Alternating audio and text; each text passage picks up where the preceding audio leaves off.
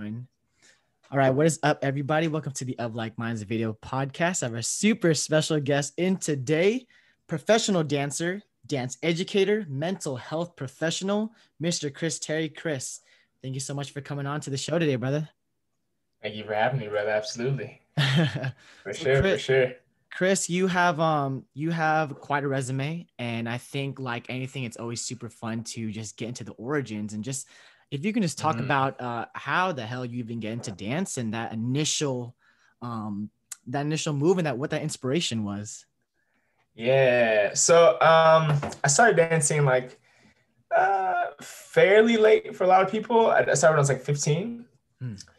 And so strange enough, I would always love to dance as a kid. Like movies came out, music videos came out, You Got Served. I like loved Usher's videos, like You Don't Have to Call. Like I remember like watching those videos and being like, man, I love that stuff. Hearing the music and just like wanting to dance and get down and whatever. But honestly, as a kid, I was like super duper insanely afraid of dancing in front of anyone. Like Hmm. I would never ever dance in front of anyone ever, and under no circumstances. Like I was that kid that would go to like the middle school dances, and I would be like circling around for hours, like drinking punch, like nervous. Yeah, but I always loved it, and I kind of just kept it to myself. Hmm. And then I still remember a time when I was like my sister was playing the radio from her room Mhm. and Usher's song was on and I was like in my mom's room, like I was right next to hers, like dancing with the door closed, but she could like see through like the mirror, like me Uh-huh. dancing. And I realized it and I was like, I just remember that as being like a moment of like feeling so exposed. And I was like, man, I'm never dancing in front of anybody ever. Um, but I still loved it and I like freestyle or whatever. Obviously not very good at all, but do like that on my own time and in secret. Yeah. And then when I got to high school, I got like a little bit more confidence. And I think it was my sophomore year and we were kind of, messing around in like the choir room or whatever. And my friend was like, yo, you dance? And I was like, I mean, I don't know. I mean, I guess, yeah, sure, whatever. Sure. And so yeah, and then another friend of mine, she told me she's a better dancer than me, and I was like, man, what? Like my boy just told me I was tight. What you talking about? So so from there, she was like, well, my dance teacher is looking for guys at our studio. If you guys want to come through and like check it out and see what it is, and then yada yada yada. So I went to the studio with two of my good friends, and yeah, we took the first class. Teacher was like, hey, we would love to have you guys come in. We have like a scholarship program for the guys where you can come and take class for free and you can help us assist Mm. classes and clean the studio and like do this work in the meantime after school. And you take class for free. And I was like, I mean, I don't know anything about this, but I mean, all right, tight. Wait, so And what was yeah, sorry, go ahead. what was that? What was the when you got this scholarship at the studio? What was the regimen like? What were the classes you had to take? Like, what was that regimen like? Yeah. Well, it's like a pretty like normal like studio, like no drop-in classes, just like had like consistent regular students and they had like everything from like ages 3 up to high school, like in different like sections. And we Mhm. had class like 3 times a week. I think it was Monday, Tuesday, and Wednesday. Okay. Different styles like modern, a little bit of ballet, Mhm. jazz funk, like that kind of vibe. So yeah, that was where I started. So I love that. yeah. I think that's something that I think you can kind of tell and at least, having taken that class when you guessed it in Top for Grown-ups is, I think you have a wider range of skills and stemming from Thank you. your humble beginnings. And if you can just maybe talk about the importance of that as a professional Mhm. dancer that we're going to get into, just being able to dip your foot into, many different styles. So you're not just limited to one thing. If you can just talk about the importance, how Mhm. that's helped you in your career, even to where you're at right now. For sure. Yeah, it's interesting because a lot of people that I know now that are in the industry in the way that I've gone for it tend to have like more of like either a crew background or like a freestyle background, like one of those two, a little bit more Mhm. foundation heavy or kind of coming from a community. Yeah. For me, not quite, and I feel like I kind of like picking up started picking up those aspects of foundations and stuff like that, like a little bit later, more so when I moved to LA at like 22. But I loved and hated a challenge at the same time. And so like loved the challenge of dance, and like it frustrated me so much because I wanted to be so good at it so fast, but it was a struggle for me. Yeah. So I leaned for a while towards the struggle of ballet and contemporary and modern. And those styles were like the least natural for my body. And so I was like, man, I know I like in the first year or two of dancing, I knew I want to go to LA. Like my teachers had both had experience as dancers in LA, and I was like, oh, that's possible? Done. I know I want to do that for sure. But I was like, I want to be technically sound before I go and do the other styles that are more comfortable for my body. I wasn't good at them, but I knew that they would come easier than ballet and modern and jazz, stuff like that. And so, yeah, I decided to go to college and study dance there. So I did like a modern and ballet program. And in the summers, I would do like another, go to like another college to supplement that. And that was the hardest program I ever did. It was like every day from like 8 to 6. I took 3 ballet classes a day, modern class, jazz class, contemporary, like everything, everything. It opened me up to like this whole new world. And, you know, for a while I hated ballet, and then I found out that, when I found out that men's ballet is different than women's ballet, like what they do on stage, when I found out that men do the jumps and the turns and all this stuff like that, I was like, oh, that's what we do? Oh, absolutely. Yeah. So I really, really dove into that technical situation. Very hardcore, loved it a whole lot, but my body I think I'm more built to be an athlete than a ballet dancer. So I didn't have like quite the range of motion that I wanted. And, you know, so that kind of mentally was holding me back. Whether it actually held me back is, you know, up to opinion, but it was tough on me mentally. Yeah. And so, but I still wanted to be as good as I can with it before I went to LA and started to take more like foundation classes and choreo classes in that way. So absolutely. Yeah, and I think that I didn't realize how much the fact that physically me not having the full range and still committing to doing it, I didn't realize how much of a benefit that would have for me in other styles later on. But it really has. Yeah. Absolutely. If you can just take us back, Chris, I think there's something to be said, you know, one, in deciding to pursue dance in undergrad. If you can just talk about that undergrad program that you did in terms of regimen, what it was like on a weekly basis. What did you do outside of classes, like working, stretching out, like what are all the work that, you know, you don't see on stage that kind of, you know, doesn't get seen. Yeah. That's the work that happens behind closed doors. If you just take us through, 2-part question, just that decision to pursue dance at a higher level. And then 2, what it was like putting in that work outside your given regimen classes. For sure. Yeah. So like I was saying, I decided that I wanted to dance professionally when I was like 16, 17, like pretty soon after I started. I would say 17. I decided, I was like, I'm going to go to LA. That like makes sense. Dance Life had just come out, the TV show by J-Lo at the time. I was like, oh, I'm doing that. So but I didn't think that I was good enough yet. And I still wanted to work on my technical side. So I was like, I'll go to college first, I'll dance there, and then I'll go to LA from there. And so the program that I got into, I auditioned for a lot of schools, got into like none of them. I had like barely any technique whatsoever, but I got into Ohio University, which is like, it's like a normal like school. So it's not like a conservatory where it's like Juilliard or Point Park or one of those. So our program wasn't as rigorous. We had a couple classes a day, a couple dance classes a day, choreography classes, dance history courses, dance pedagogy courses, et cetera, but it wasn't as rigorous as other schools.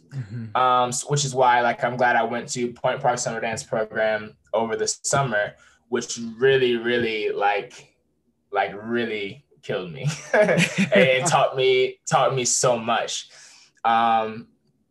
And so what kind of happened was I made sure I did that intensive a couple of times. And then whenever I was back in school, I would always take the classes that were, given to me in my major, but also making sure that I spent at least 2 hours in the studio every day by myself, just creating a ballet bar for myself, a ballet class for myself, and then working on these technical things from these different styles and improv and all that kind of stuff. And yeah, I really had to find that discipline for myself because I felt like I started off kind of behind everyone else because I had been dancing for such a short period of time. Yeah. And I just really wanted to like catch up and then just really kind of take off with it. So, but my school it's like a normal college. It was definitely a party school.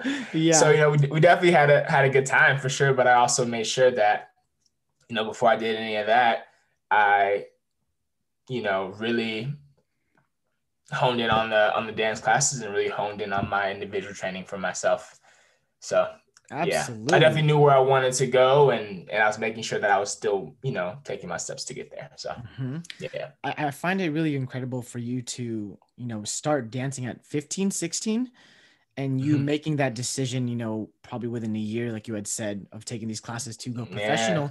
If you can just talk about, I think, maybe being behind, quote unquote, in terms of like maybe your starting age, I think that maybe has a lot to do with the work ethic that you're like, okay, I have so much to catch up on. I need to be doing as much as I can outside. So maybe you were talking about, earlier you had said that, I didn't have the range of motion, or maybe like it wasn't as natural for me. If you can talk about like maybe you starting later kind of seems like it's like this strong work ethic. If you can just speak on that or if that's true or not. No, definitely. I think, when I first started dance, I'll be honest, like I would come home after class and literally be like almost in tears or in tears, like angry, upset, because like not only was I not like physically capable of doing everything I wanted to do, but also I wasn't able to even pick up choreography at that time. And it was like crazy because I had my best friend now, he was able to pick up the choreography. And I was like, we both just started dancing. So I'm like, what is happening? And my other friend, he's about where I'm at, But I would feel so behind and I would get home and be like so upset. But what I would do every night is I would do the steps over and over and over and over and over and over and over again until I had them correct to go into the next day. And I think just like that point, and I hate to say that that frustration helped me. I don't think that you have to necessarily let your passion take you to that point. But for a long time, it really took me to that point. And even sometimes when I was in LA too, I'd be so frustrated and I'd go home and just like, and then when I got into strictly technical dance, and there was no like jazz funk or hip hop or whatever for me to feel a little bit more at ease, it kind of like ignited the fire even more. And so I did the summer dance program. They put me in the highest level of ballet. And I have no idea how that happened or why that happened. And these kids, like, they're not okay. They're incredible. And so it's like ballet classes was one of those classes where the teacher doesn't even demonstrate. They say the moves and then you do them. So it's like literally they stop the music. They say what you do next to the bar. They don't demonstrate, don't show you, and then you just do it. And I'm there. I'm like, what is happening? Yeah. Like, are you kidding me? And then we do petite allegro combos across the floor. And I literally for an entire 6 weeks did not one petite allegro combo correctly. And I was so devastated. The workshop literally put me on my ass completely, like embarrassed, shot, like everything. And it was at that point where I was like, I am not going to not be good at this. It's not going to happen. And so as soon as I left that workshop, when I went back to school, that's why I was in the studio every single day for 2 hours, creating my own ballet classes so that when I went back, or just so I can improve in general, but when I went back the next time around, completely different story. And I think that me feeling that, like, even embarrassment of that and like being just like put out there and having it be so visible that I, as one of the older people here, like I'm in college and I am looking crazy every day for 6 weeks. Yeah. I'm like, no, I'm not going to give up. I'm going to go back and I'm going to get this correctly. I'm going to get better. Yeah. And so I think that me committing to the technical side first, and going through the heat of that for myself, when I came here to LA and I got more into like hip hop and foundation and choreography, it was not as hard for me to get into that as it was for the technical side. And so I was really able to stick with it. I saw the movement happen faster, and I felt like, I felt the equal amount of push, but I was moving faster. That makes sense. Yeah, absolutely. So yeah. If you're just kind of comparing your undergrad experience in terms of dance, and then this, what's the name of the program, the intensive, the 6-week intensive that you do every year? Was there a name for this, or just so I can quote it? Yeah, it's Point Park Summer Intensive. Point Park Summer Intensive. So from that first time that you went and you had said, got your ass handed to you, you worked and you were going to be there the next year. And then I guess that time in between, and you talking about creating your own regimen, 2 hours a day in the studio, just like, I'm going to be better at this. Did you ever notice the improvement along the way, or was it not until the next year when you went back to the intensive, you're like, oh, like I can actually feel like I see a lot of progress? Like, and it's so hard, when you're working on your craft. For sure. Do you even, if you can go back to that moment, did you even like get a chance to see like, oh, I'm actually progressing? Or was just like one day it was like, whoa, like it's kind of coming together now? What was that like? Yeah, it's actually pretty funny because like as I did the intensive in the summer, I just felt like trash. I didn't feel like anything. I felt just terrible. I was having fun, but I just felt like not great. Yeah. And it's funny because after that summer, I went back to my school and they were like, whoa, you've changed so much. Like, what? I'm like, have I? Because I feel awful. But so yeah, kind of what I did from that point on once I got back is, as I was creating my own ballet class, obviously it wouldn't be to the standard of the ballet class that was created at the intensive. I just didn't have enough knowledge of it to create that class for myself. But what I would do is I knew all the movements, all the steps. I knew them all. And so even if I couldn't, for instance, Petit Allegro, right? Even if I couldn't recreate the exact combinations, I knew all the steps, right? So I would just repeat, like I would just glissage jeté, glissage jeté, glissage jeté. I would just repeat it. Batu. Like I would just repeat that stuff over and over again. Yeah. So it was so ingrained in my muscle that my body understood the movement more. And I would start to kind of create more complex combinations, but at the same time, it wasn't to that point. And so actually, when I was going back, I remember thinking like, man, I've done all this work. I don't know if it's going to help at all. I could still really be terrible going into this situation because I haven't had that level of class. Yeah. But the truth was, it made the world of difference. It really did. And I went in and I was able to pick up combos and be like, whoa, okay. I feel far better. And I still had a lot of work to do, and the program was still amazing for me from that point. But yeah, I didn't notice the progress so much at the time. But when I was thrown back in there, I could see it, and I was like, man, I'm glad I did that, and I'm going to continue to do it that way. I love it. Yeah. And you kind of going back to when you first started and you kind of getting influenced by seeing these music videos and seeing the Usher music videos, you're like, oh, I want to do that. And you're now going through this rigorous program in undergrad. You're doing this intensive, when you have time off, you're still putting in that work. Talking a little bit about the post-grad journey, and now even just that decision to, okay, like I've talked about it, I've dreamed about it, but now I'm going to actually make the move to LA. And I think those huge life transitions are a lot more difficult than just like actually doing it. So if you can just talk about that transition, moving to LA, and what that beast was like, because LA is a different beast, man. Buddy. So there was no like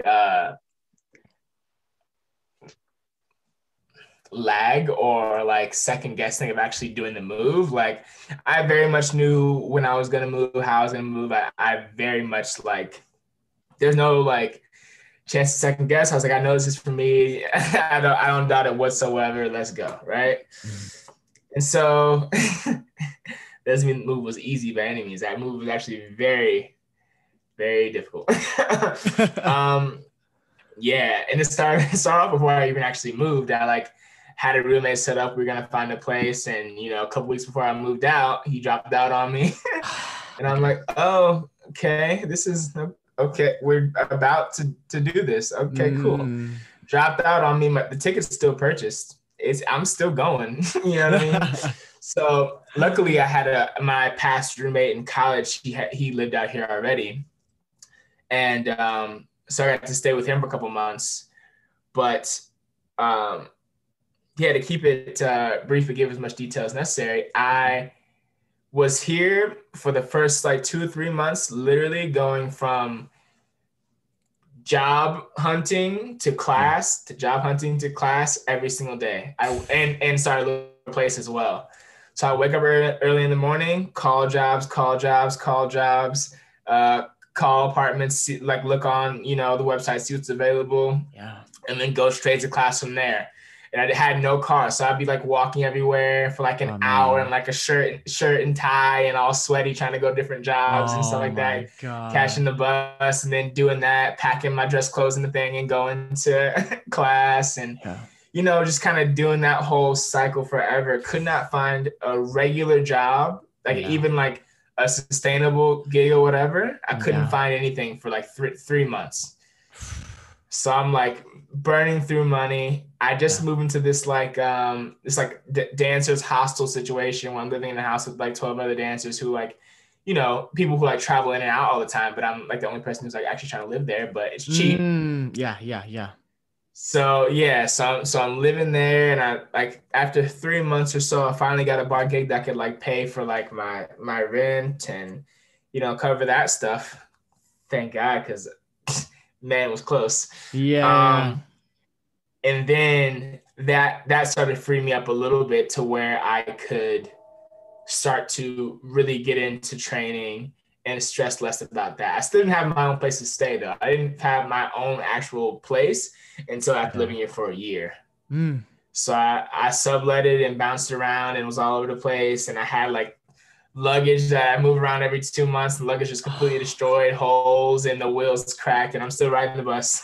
Yeah. So all that kind of stuff, and all the whole situation. And then like I said, I got the bar job, and that freed me up a little bit financially. I still wasn't making a lot of money, but it was enough for me and what I had at the time. Yes. Then I started to really dig into class. And I would show up to work. I worked like the night shift from like 9 to like 3 or 4, and I'd come into work in my dance clothes and like change in the closet, put on the actual clothes and come out and do it and cycle that thing out every day. So until it finally worked out. But absolutely, yeah. It's I think it really puts things in perspective. And for those that are tuning in, you listening to this, audibly or just watching this video, it provides a lot more perspective on, seeing, you're really about it and you love it. And you don't just go through all those, you don't even know how to describe that. Those are huge sacrifices, and it's a lot. And in the midst of trying to find, a place to live, have that stability, and in the midst of trying to, find, work to support you, you're also taking class still and having to keep that training. And I always think about, that there are those that are more fortunate that can just take class and they don't have to worry about anything else in their life. And I think if you can talk about that dynamic, I'm sure you've probably seen it. And if you can just talk about, I feel like you have a little bit of like a chip on your shoulder when you're making all these sacrifices, and for you to go to class, there's so much more that you have to put in. And maybe for those that's just like, kind of like, oh, like it's just class, but your mental is like a different drive. If you can just talk about maybe how all these huge sacrifices kind of maybe motivated you in the class or when you were working towards that greater goal. If you can just talk about, what that was like. Yeah. I think class was a consistent reminder of why I'm here. I know class was like an expense, but it was not an expense that I was willing to give up by any means. And no matter how hard anything got, I was never not going to take class, because if I'm not taking class, then what am I doing here? You know? And I knew that I needed to get better. I knew exactly where I wanted to go. And I'm like, no matter what the bills are, no matter what the food situation is, like, I've figured out how to spend like $100 something a month on food, and like it's super duper cheap. And I was like, Yeah. man, no matter what, the class is staying. And it was actually like, I felt like I was in super duper hustle, like grind mode. And maybe not everyone else there was, but that was actually what I preferred, because that allowed for class to be the escape from all that kind of stuff, and to show me that also, the world that I'm looking to get into exists, and the consistency of a dancer, no matter how hard it is possible. And these people around me that I'm looking at are, reminders of that.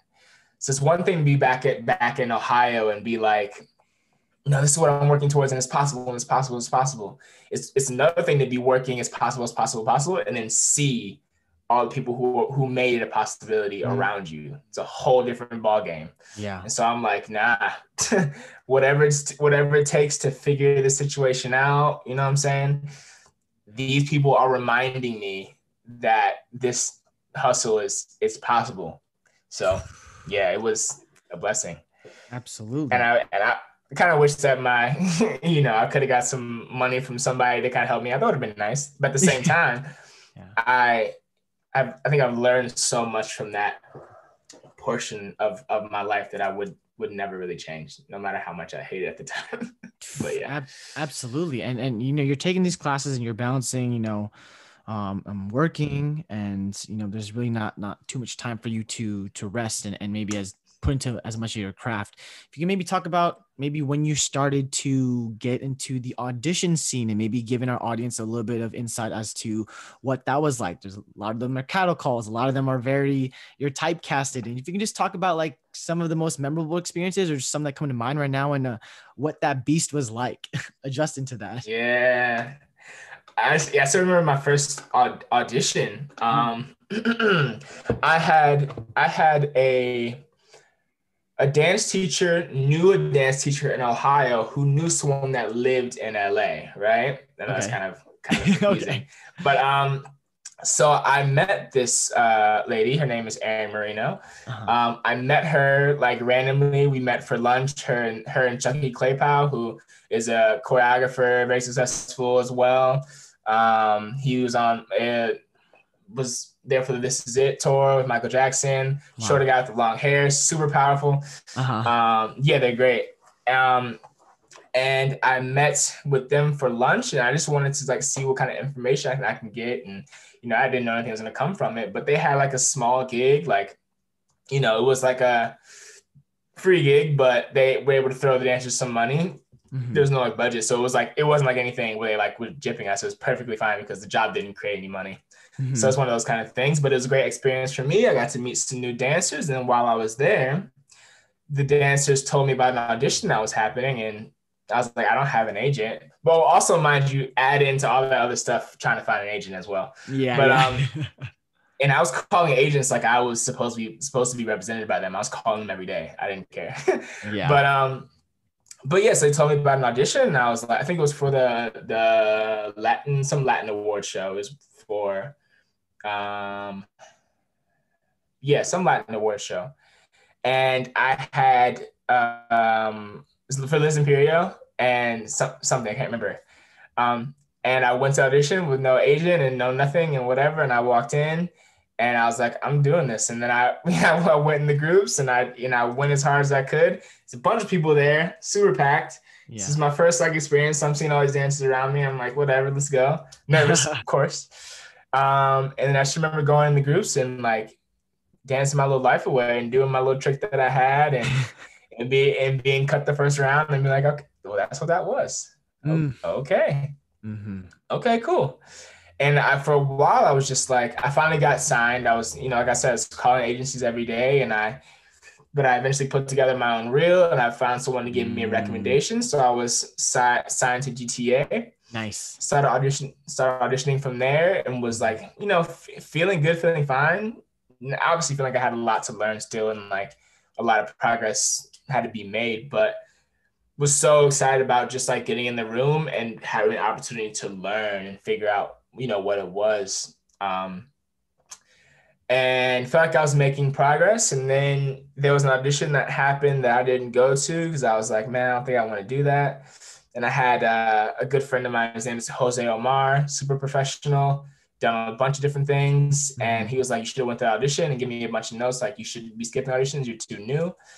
And then he gave me a whole breakdown of what it is to audition and how you're supposed to audition and how you carry yourself, how you enter the room, how you walk out there to perform the piece and all that stuff. And before that, I wasn't really getting anything. And after that conversation, it changed everything. The way I auditioned changed, and then auditions started leading to jobs. And those kinds of definitely things, learning. Those little nuances you're talking about are for whatever you could disclose to the audience or to us. Did you feel like those decisions that you had to do that ultimately led to you maybe being able to book more things? Did it feel natural? Like you talked about maybe like how you enter a room, like, did you feel like you had to kind of change who you, like, what was that adjustment? Cause I feel like there's a lot of like, it could be, so I don't know what that was like. So one of the things more so, it wasn't about acting or changing anything about myself. It was more so awareness. So being aware of the fact that when you enter the room, as soon as you enter the room, they can see you and they are looking at you. Yep. And they are, they're not like trying to, for lack of better words, they're judging you, quote unquote. You know what I mean? Yeah.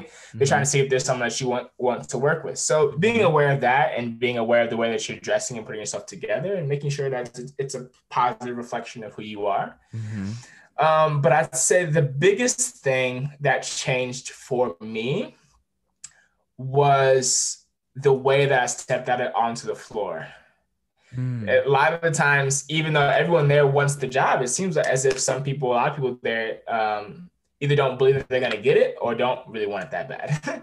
So people will walk out with their heads down or kind of dragging or whatever, It's like when it's time to walk out on the floor and dance, walk out on the floor, like you're proud of what you're about to do and proud of where you are and who you are. It's not about acting. It's not about being like, it's about being like, yo, where I'm at is where I'm at. Let's go. Let's show what we got right now. Yeah. And then it's about, he told me this. He said, as soon as the music comes on, it's started. As soon as it comes on. Yeah. Don't wait for the dance to start. Don't linger around. As soon as the music starts, it has started. So I would, as soon as the music starts, I hit like, I don't know, hit like a pose move through it or like start freestyling or just showing that I'm feeling the essence of the music. Yep. And then from that point on, go for it. Don't hold back, engage, give them like full energy, like full performance, the whole vibe, and then finish it off strong, finish it off through the music, and then stand there confidently when you're awaiting the result. And I think overall, it's just about a commitment thing. He was telling me, he was like, I've seen you dance before and there's no reason why you should not be at least making it to the end of these auditions. And I'm like, okay. So that was it. I was like, I just want to make it to the end. Whatever happens, happens. But I'm going to see if these things work. And the notes that he told me, those small minor changes, when everyone in the room is not doing that, it changes the whole thing. It's way more important than the dance part. Way more important. So, yeah.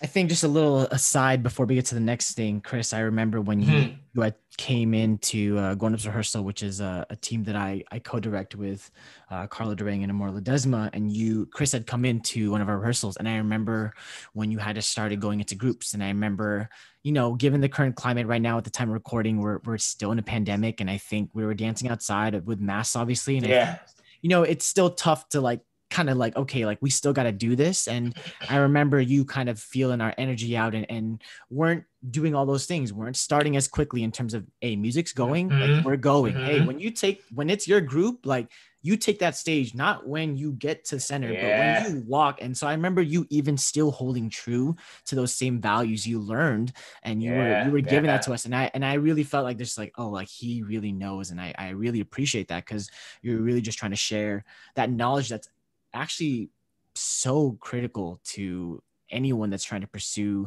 the performing arts. So I just want to say thank you, because you were sharing of course, all that night. I wanted to say that before it slipped my mind. But getting more into it now, Chris, and you're kind of equipped with this newfound knowledge, and you're like, oh, okay, that puts things in perspective. Let me make the adjustments. You're starting to see things now. I don't want to spoil it. You end up working with some really big people. If you can maybe just first take us back to maybe the first audition that you booked, maybe the big ones. I mean, and I have this all written down, but you have some big artists that you worked with. But if you can just talk about that first one, and one, what that was like, the process, two, what that did for your confidence. I mean, like I said, you had just come over and you were going through all this shit just to take class, living situation, job situation, all these instabilities. If you can just talk about that feeling of getting that first big gig and being like, oh shit, or whatever that was for you. If you can just talk about that experience. Yeah. So the first job period, or the first, like, let's go with the first bigger one. Let's go with the first one you booked, and then we'll go into the bigger one after. Tight. So so the first, I can't remember exactly what the first one was, but the first like cluster of jobs I was doing for a while were industrials, which is like where a brand kind of gets together. I'm sure you probably know a brand has their, like, it's like a modeling kind of situation, but instead of models just walking it, like you dance it and present the clothing that way. So and I remember the audition. I remember a couple auditions I did, but one in particular, I had gone to the wrong studio. There were like two studios that were called like West Coast something at the time. And I had gone to the wrong studio, and I was like, what? But I Ubered there. It cost me like a $20, $30 Uber to get there. It's gonna be like another $20, $30 to get there to get to the other one. And I was like, if I'm going to this other one, I'm going to book it. Period. I'm going to get this job. I put down that Uber money and went there, came in late, had no idea what was going on, picked up the combo in the corner, and I didn't even know if I had it or whatever. But when I went out in that group, boy, I went in. Like, it's like a whole different type of vibe, from like dancing in class to like even dancing on stage. You have a little bit more comfort with what you're doing and you can start to perform, but there's like a whole different energy that comes out when I'm auditioning, where it's just like, it's a whole different thing. And I had that full going into this. And I booked that one from there. And that was a moment where, since I was late, I really felt like, man, the things that I was taught by Jose really ring true, and they've really started to sink into me. The first big job that I did, not to say those jobs weren't big because I loved them, but the first like bigger job that got a little bit more notice was I did Ariana Grande's AMA performance in 2015. And that wasn't an audition. What it was I was in Brian and Scott, the choreographers. I was in their class for like a year and a half straight, and they had like gone on tour and come back and the whole thing. And I was just in their class like 2 times a week, just like over and over and over again, because I like love what they had to offer. They're also but from Ohio. Okay. Connection. And and I felt like they were making me a better dancer, constantly giving me notes, and I would come in and work on those notes, and they see that I would improve on those notes, and I get some new notes, and it kind of kept going that way. And for like a year and a half, just kind of, really going in there. And after a while, maybe after like, 6 or so months of doing that, I realized, because I was just there just purely for training. I wasn't trying to work for her. I was just like, I just want to train because they were really training me. And then after a while, I remember being in class and being like, yo, I would totally love to do that job. And I kind of stocked it away and kept training and, kind of just, slaying away at it. And I was at my bar job, and I was, picking up glasses and, going back and forth from tables and whatever. And they came in. They loved the bar that I worked at, so they would come in every once in a while. But Brian and Scott came in. And they were like, "Hey, can we talk to you for a second?" And I was like, "Yeah, for sure. What's up?" And like, "How would you like to do the AMAs with us for Ariana?" And I was like, "Yes." The answer is yes.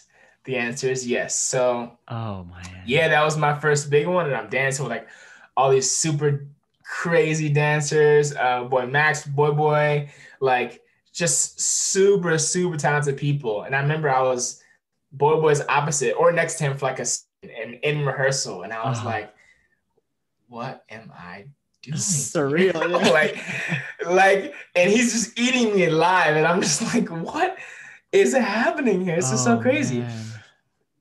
But I was, man, so grateful for that performance and the opportunity.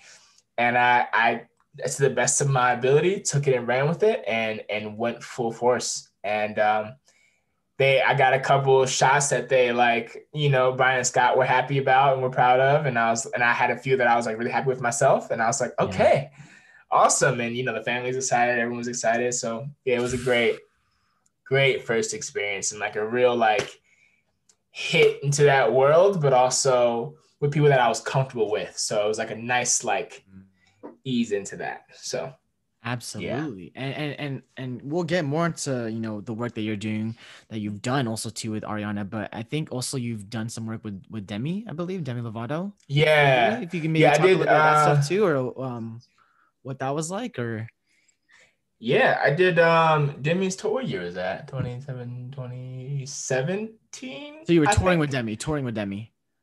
Yeah, I did her European leg. Yes. She had another dancer who had to leave for some reason or another, and then they had auditions, and I hopped into the audition and hopped in for that second European leg. How long were you guys on tour for? No, they'd be like, for that, just that section, it was 2 months. Okay, if you can talk a little bit about tour life. If right now we're talking about the Demi tour in Europe, and we can also get into the Ariana stuff you've done, but if you can talk a little bit about what tour life is like. I mean, for a lot of aspiring dancers, I think that's always the dream, is like, to travel and to do what I love. Talk a little bit about your experiences being a traveling dancer and performer. Yeah. And the thing about touring is like you kind of adopt this family for however long the tour is. And so with adopting a family, there's a lot to like learn about yourself in that way. So for instance, like with Ari's tour, it's like, here I am with like, I think at the time that was like 12 dancers maybe. Mm-hmm. So I have like 11 new like family members that I'm with every single day in and day out. I work with, I hang out with, I chill with, when we're on the bus, we're sleeping in the same area. So it's like, man, so it teaches you like to, it points out things that you do that you're like, okay, I need to be more considerate, and I can learn from this on a personal level, on a person-to-person basis, as far as like coexisting with people around you in a smaller space for a consistent amount of time, for a long period of time. And then also like, there's so much for me to learn as a professional. This is the first time where I've gotten to, my first tour was the first time I really got to be on stage consistently. So I got to really, really work on so many things on stage consistently. Yeah. Like it's one thing to like be able to practice those things in class, but now it's like the quote unquote pressure's on, and you actually are doing something for people that like thousands of people are watching. So it's like, I'm getting like consistent practice at that. And if I go in intentionally, being aware of what I'm doing, I'm going to keep getting better every time I hop on stage. And while I was able to like enjoy the process for what it was, and just for the experience and the music and everything, and the audience and interacting with everyone that was on stage, I also was very aware of the fact that I am working on constantly improving myself every time I get on the stage. And it was just amazing to have that opportunity, Yeah. Because a lot of times if it's like one-ons that you do, like one-on quick shows, that's like one chance you're on stage and then you're off until the next time. Yeah. But here I had the opportunity to consistently get up there and do it. And man, I took full advantage of that, and I Absolutely. loved it. And then traveling and seeing the world was incredible. I had never traveled outside the States before Mm. Ariana. So it was like opening my eyes to so many different things. And yeah, man, it was Oh great. my gosh. And Yeah. and I know you were on tour. Were you mostly doing shows with Ariana, or what was that kind of a stint like with the Ariana crew? Yeah. So yeah, we had like 3 or 4 shows a week with her. Mhm. Um, and which is fine because we had like every other day was off. So some Mm. tours just do like, every day is a show, or like they have like Yeah. 3 days in a row or whatever. So no, I was grateful for that. Um, but yeah, we had 3 or 4 shows a week, off time in between.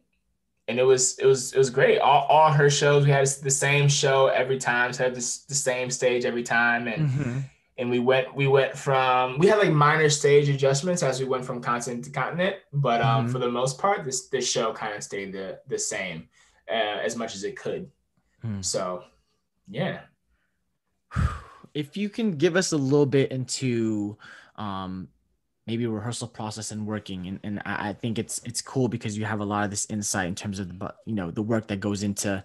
We all see what happens on stage, but it's really Mhm. that stuff off stage. And you kind of gave us a little bit for what you were doing in undergrad and kind of those intensives. But maybe if you can talk about, like you talked about, you're gaining family members, you're working with the same people every single day. If you can talk about, you know, Mhm. that work-life balance being traveling on tour, and those rehearsals, are you rehearsing mostly beforehand? Is it still kind of during? Like, what's that whole process like in terms of everything but the performance on stage?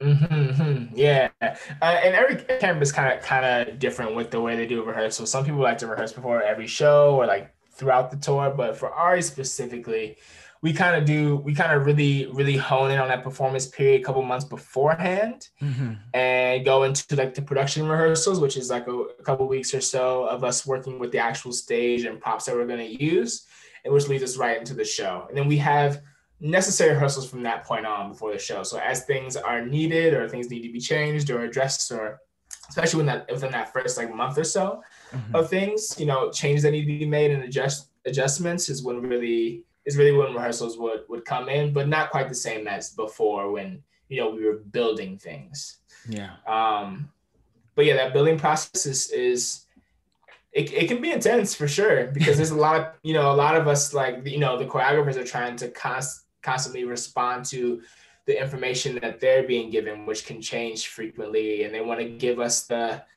share with us the information that's necessary, and then things change though, and we have to quickly respond. We have to learn how to trust people that we're working with, despite the fact that we're building a new relationship, not friendship. It's like a professional relationship, Yes. so we're learning to trust each other. They're learning to trust us. They're learning, um, learning how to work best with them, and like what they need as choreographers from us. Hmm. You also have to put your ego aside too, because like it's not always about what you want to do as a dancer. When you're a part of the bigger picture, sometimes you can't always see what the bigger picture is the way the choreographer or the way the creative director can see it. And so that's what I mean. You have to trust them, that the things that they're telling you to do are for the greater good of the show, even if that means sacrificing a little bit of what you want to do, Yes. um, personally. However, at the same time, Brian and Scott do a great job of hiring people. They hire people for pretty specific reasons, Mm. and it's usually that everyone's pretty different, and they usually hire you because the type of different that you bring to the table is what they need. Mm. So it's a balance of the two. It's like, knowing that I have to support the group, and then also knowing I have to know myself enough to know when I'm adding who I am specifically to the table when it's Ah. needed. You know? Yeah. I wanted to ask in that too, and you just kind of alluded to it right now, Chris. But talking about you're always being on tour and traveling, you're obviously extremely busy, and you're giving to this greater picture, and this that's going to be put on stage and is going to be seen by thousands of people. How are you as a mover and yourself? How are you still feeding you as a mover and you as what you want to do for your brand, for Chris? You know what I'm saying? Like, how did you balance that, being on tour, a full professional working dancer, and then still building your brand, still figuring out your movement, still making your connections for what am I going to do after? Like, what is that balance like? Yeah. So that is definitely what I was kind of leaning towards when I was talking about every chance I got on stage was an opportunity to become better. Because every chance I got on stage, I would try to make new choices. This last tour specifically, for the first leg of the tour, I had set my choices. My choices meaning like, I'm sure you know, but just for anyone else that's like, what? Yeah. The in between the movements, like the stuff that, you know, where the choreography is not given to you, you get to choose what you do in those moments. And so there's a lot of like freedom with the show that we had this past 2 years ago. And a lot of freedom in a very beautiful way, and which I think they really used our individuality to really create a really phenomenal show. But I made sure that, like, for the first leg, I set my choices, found things that I liked, and I kept them consistent throughout the entire leg, and really like try to really commit to them in fresh ways and keep them alive and make them really strong and firm. Yeah. The next leg, I made myself change my choices every single time, every single week. Okay. So I would put myself like in kind of uncomfortable places, and it would change my show in some ways. Of course, not anything that's gonna involve me changing my interactions with anyone, but my individual moments for myself, you know? So I would change what I do to kind of force myself to come up with new things and kind of be on the spot on stage and feel a little uncomfortable, you know? Love that. Yeah. And sometimes I wouldn't change like before the show. I would be changing like during the show. So it'd be like, okay, what I said I was gonna do, okay, you know what I mean? So it like forces you to kind of be uncomfortable, but at the same time, you know the show so well, so the performance is still gonna be consistent. It's just a little bit of a toss up for you inside. And then for the last leg, I freestyled all my choices. I didn't plan anything. So all my choices were literally made actually in that moment. And I knew that those were different ways for me to progress, you know, throughout. So, you know, the show would never get boring. It's just like the experience is phenomenal, but it keeps it even another layer of exciting. And like, I feel like I'm really, really improving literally every time I get on the stage.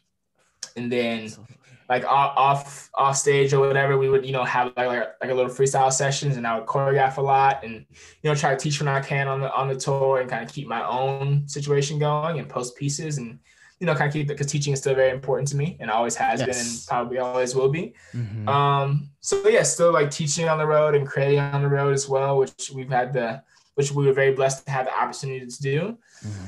But I think the combination of all those things was really important with, you know, my continued progression and really setting up and continuing what my brand is. So I'm still trying to figure out what that is exactly, but yeah.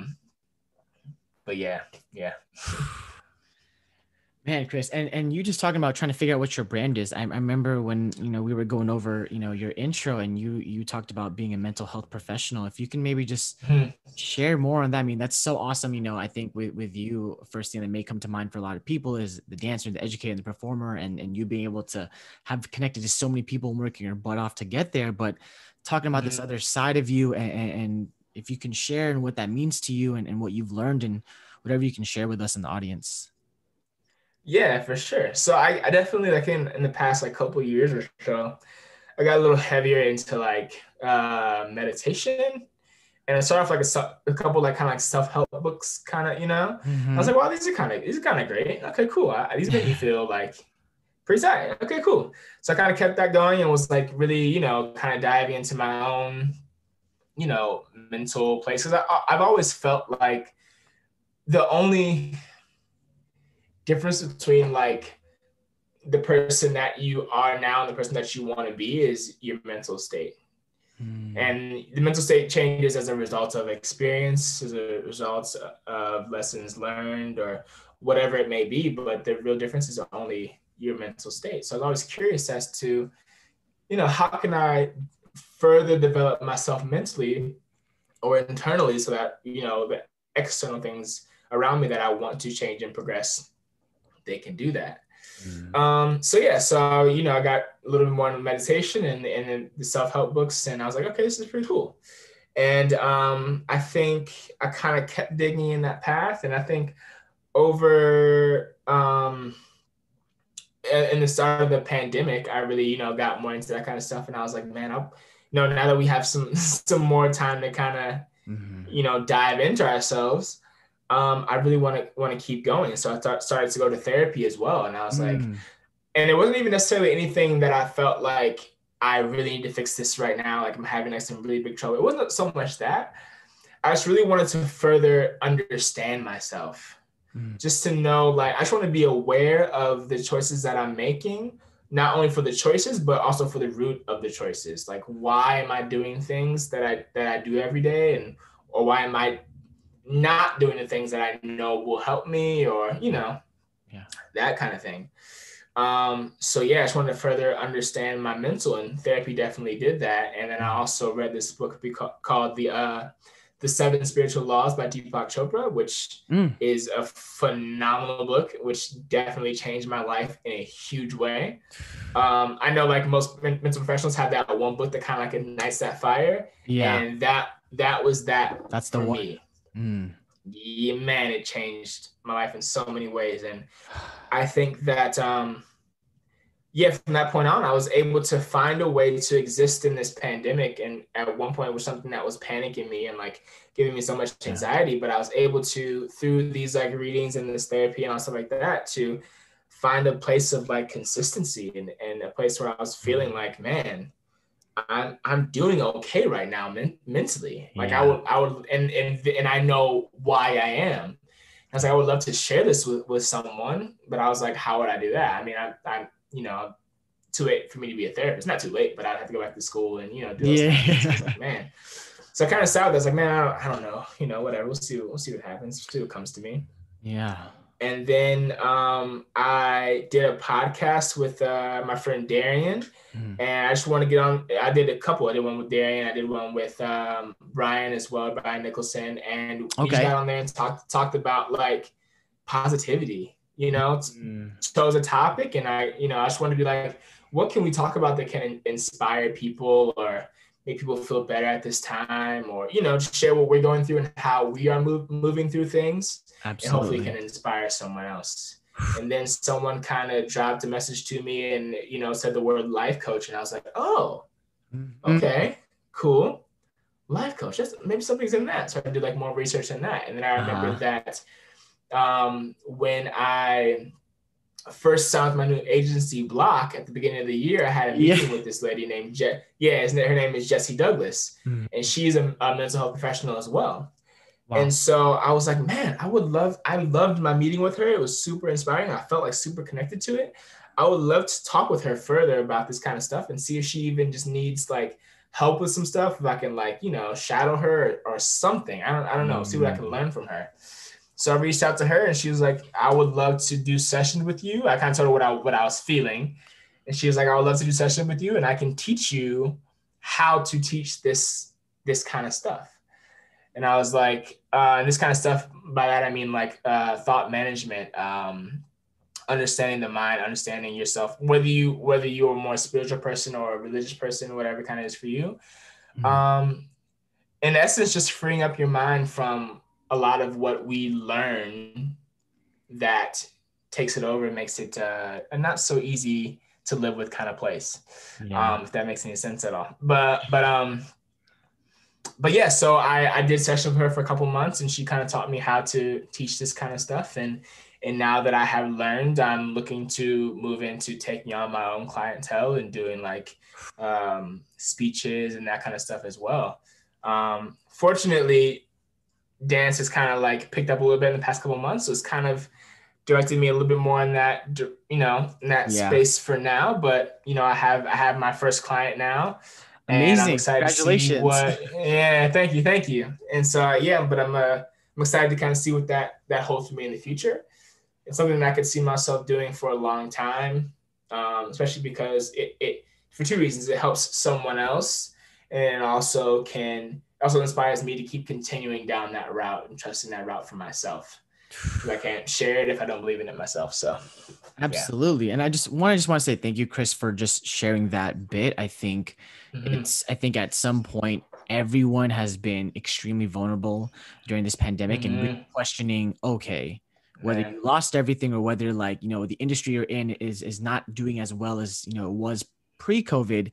We were all affected in one way or another. And it's really awesome to see you kind of rebound and refigure, okay, dance, it's not as much things are happening. I also enjoy this and love this, and seeing how you pivot and you not being pigeonholed to just like, oh, I'm just going to dance and teach and perform. But it's like, I also have other skills I could do. And then you talked about when Mm-hmm. dance Mm-hmm. started picking up, then I can also go back. I can maneuver and weave whichever way I need to best Exactly. suit me. And I just think it's amazing. And hopefully after you'll be able to link me. I don't know if you have a site or if it's just like through social media, but we'll link Yeah. all your stuff. So, that people that are looking for, mental health coaches or life coaches or another support. I think Chris, just knowing Chris, I think he'd be great, and it's super awesome that you have that first client. I think that's always the toughest one, right? Yeah. Yeah. It is great because like it's teaching me so much. Like every time you work with someone, have a conversation with someone, whether you've known the stuff prior and they're just learning it, or they know the stuff and or you guys have this similar understanding, like you're gonna learn from the conversation regardless. So Mm, every time I help someone else's understanding deepen, my understanding also deepens. It's like yeah. a yeah, it's awesome. Very awesome. What would you suggest to someone that may be trying to pivot in their life right now, Chris? I think a lot of people may or may not have found another thing outside of what they were doing pre-COVID. And obviously, I'm Mhm. sure you found more things than just, oh, I really like this, supporting other people and recognizing mental health and making sure like this is the foundation of like how I can operate as a person. So what would, just from your narrative and your story, what would you maybe suggest to someone that's maybe still trying to find purpose or maybe still trying to find a passion amidst this pandemic? Like, what would you suggest to them? Yeah. Yeah. I think a lot of what it is honestly is well sometimes people really know what that thing is. They know what it is that they really want to be doing, or something that they could be doing in addition to what they're doing, or whatever it is, but sometimes like fear or outside Mm, expectation or limiting yeah, beliefs kind of stop you from doing those kind of things. yeah. Um so it's one thing to like move past those. But some people also don't, maybe don't know exactly what else they could be doing, or what they're truly passionate about. And for that, I would say um, learn to become quiet with yourself. Mm, Whether that be meditation, whether that's like you just literally sit there. The book that I read by Deepak literally talks about literally sitting in silence completely mm, and having moments of not talking. And so I would do that. I would like shut off the TV and sit on the couch and literally just like sit there and be like, okay. Or I'd be like on my porch, or like I go on a walk or whatever and just be silent. It's like everything that you could ask or want to know, or something that you're reaching for, it all already exists within you. It already does. You may not know it because you haven't been with yourself long enough, silently, like authentically with yourself, but it's all already in there. And so it's like getting uncomfortable and being like, I know every answer that I'm looking for comes from me. I know every worry that I have and everything that I'm, pondering and trying to figure out, those answers all come from me. So the answer, in my opinion, is to be silent with yourself so that you can better listen to yourself. And there's nothing that you can't figure out. You know what I mean? It's yeah. just about being patient enough and trusting your inner self enough to know that those answers are going to come to you when they're supposed to come to you. It doesn't always mean it's going to be the easiest answer, or the answer that's not going to lead you to something that you're afraid of, but also knowing that your fear and your worries are also only things that exist in your mind, Mm. and you don't have to let them run you because they really don't exist in the first place. I know there's a lot at once, but yeah, No, I yeah. love it. I think I mean, I'm getting goosebumps as I hear that. It's cool to, I think there's that stigma attached, and it's always kind of given me a little chip on my shoulder. It was just like, oh, like you're a dancer, like that's all you really do. And it's really awesome to see how locked in and how truly you talked about life changing that it was doing your research and reading those books and being like, you have newfound purpose. And even just me hearing that, being like, man, that really resonates. And so I hope those that are listening can just really just take that and really, putting the social media down and taking a pause on things. I feel like we move at 1,000,000 miles per hour. And I think COVID's really kind of slowed us down. But like you said, sitting in silence and just being patient, and it's going to be, you're going to figure, like you said, there's nothing we can't figure out. We just need to be patient with ourselves and not be so hard. And especially dancers, we are the most, in my opinion, the most critical people. We live in the mirror, we die in the mirror, we eat ourselves alive. So we got to give ourselves a break. Chris, your narrative is truly rich, and you've experienced a lot. And even just what you've shared today is really just, we've only tapped into so much, but even that move, to LA and all the sacrifices you were making and everything you're putting yourself into, and even just navigating the intensives and getting kicked down your ass and getting back up, and to see where you are now, and to see that, you've performed with some of the biggest artists in the world. And now you're moving and doing other work outside dance and then still getting back into dance. You shared so much with us. And I just want to know, Chris, this wouldn't change anything, but if you could say anything to your 13-year-old self, what would you say?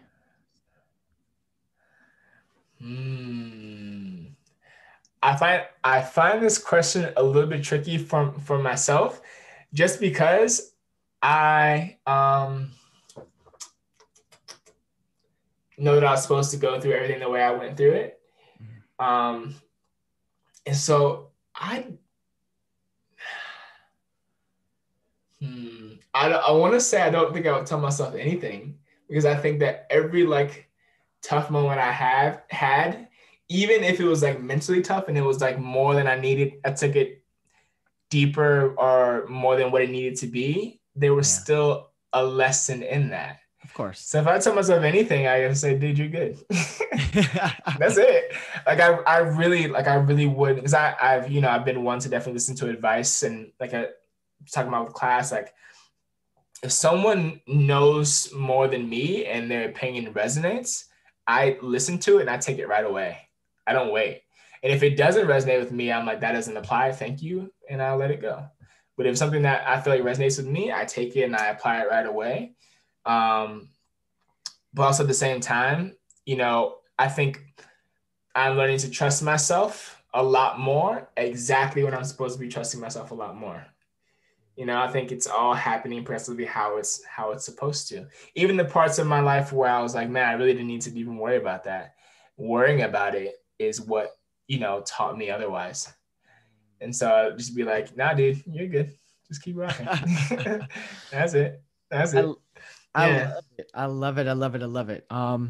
Chris, it's everyone that I've had on the show. I've hopefully at some point can do a follow-up and even, seeing the progressions you've made in the life coaching or in the mental, health profession, and just supporting others and what the clientele looks like, and just even furthering more into your narrative in dance or outside of that, hopefully that we can connect again another time to follow up. Cause I feel like we're just getting started, an hour is only so much time to get to someone's story. But Chris, I just, we, for the audience that's listening and tuning in, if you're still sticking around, it's, Chris is by far the person I knew the least. And we literally met one time when he taught, and, it was when not just the movement, which I really did enjoy, but it was really also talking after and being like, man, it felt really good.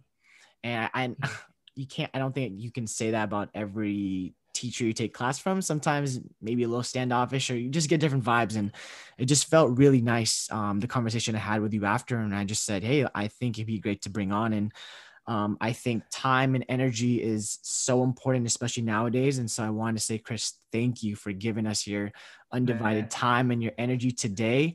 And I have a lot of love for you, man. And I'm hoping that you continue to stay safe and healthy and kill it out there in LA.